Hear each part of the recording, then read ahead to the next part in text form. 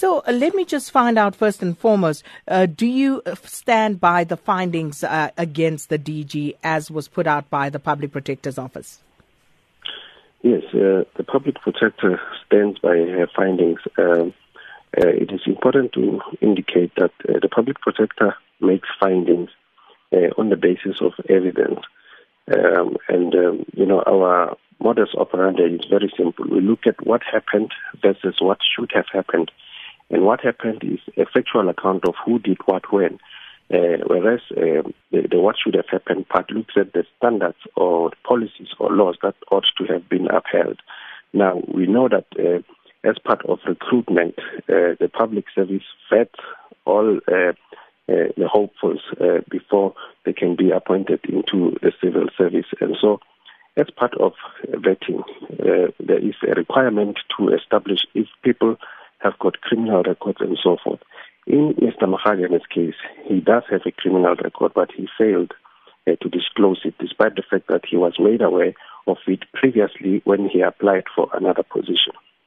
So your office as the President has pronounced that he will be taking action in this matter.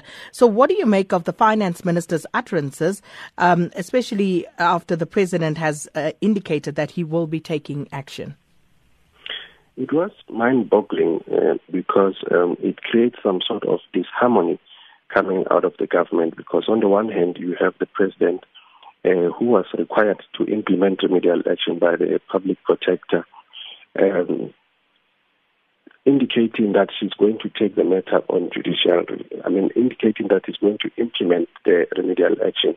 And then later you have the minister saying something totally different. It does create some sort of discord.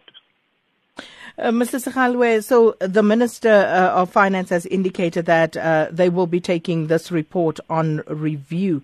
And what is your response to that?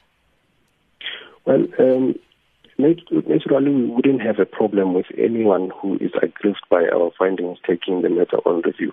But in this particular case, it is a bit troubling, which is why the Public Protector will be writing to the President to seek clarity on that, because the President, as the head of Cabinet, has already pronounced that they are implementing remedial action. In fact, some of the people that are working on or assisting the minister that has been appointed by the President to oversee the implementation in this regard have already made contact with us, which suggests to us that the work is underway. Now, to have another authority saying something else is a cause of concern. So the Public Protector will be writing to the President to seek clarity.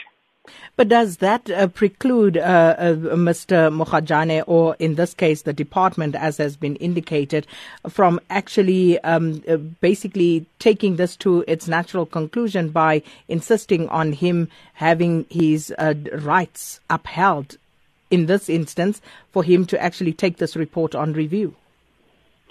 It doesn't.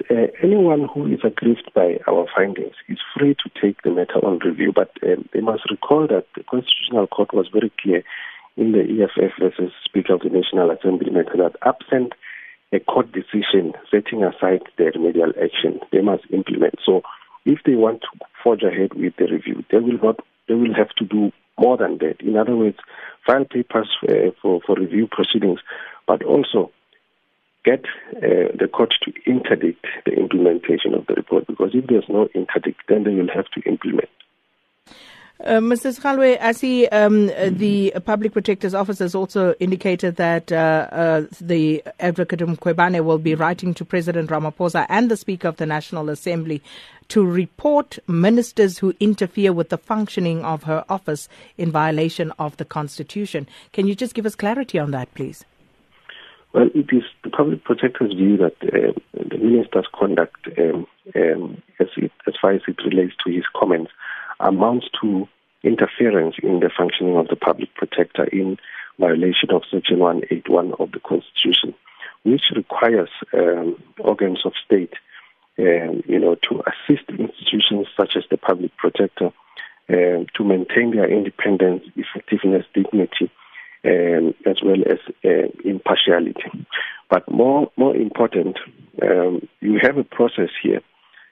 The Public Protector has investigated, and she has reported on her investigation, and she has taken appropriate remedial action.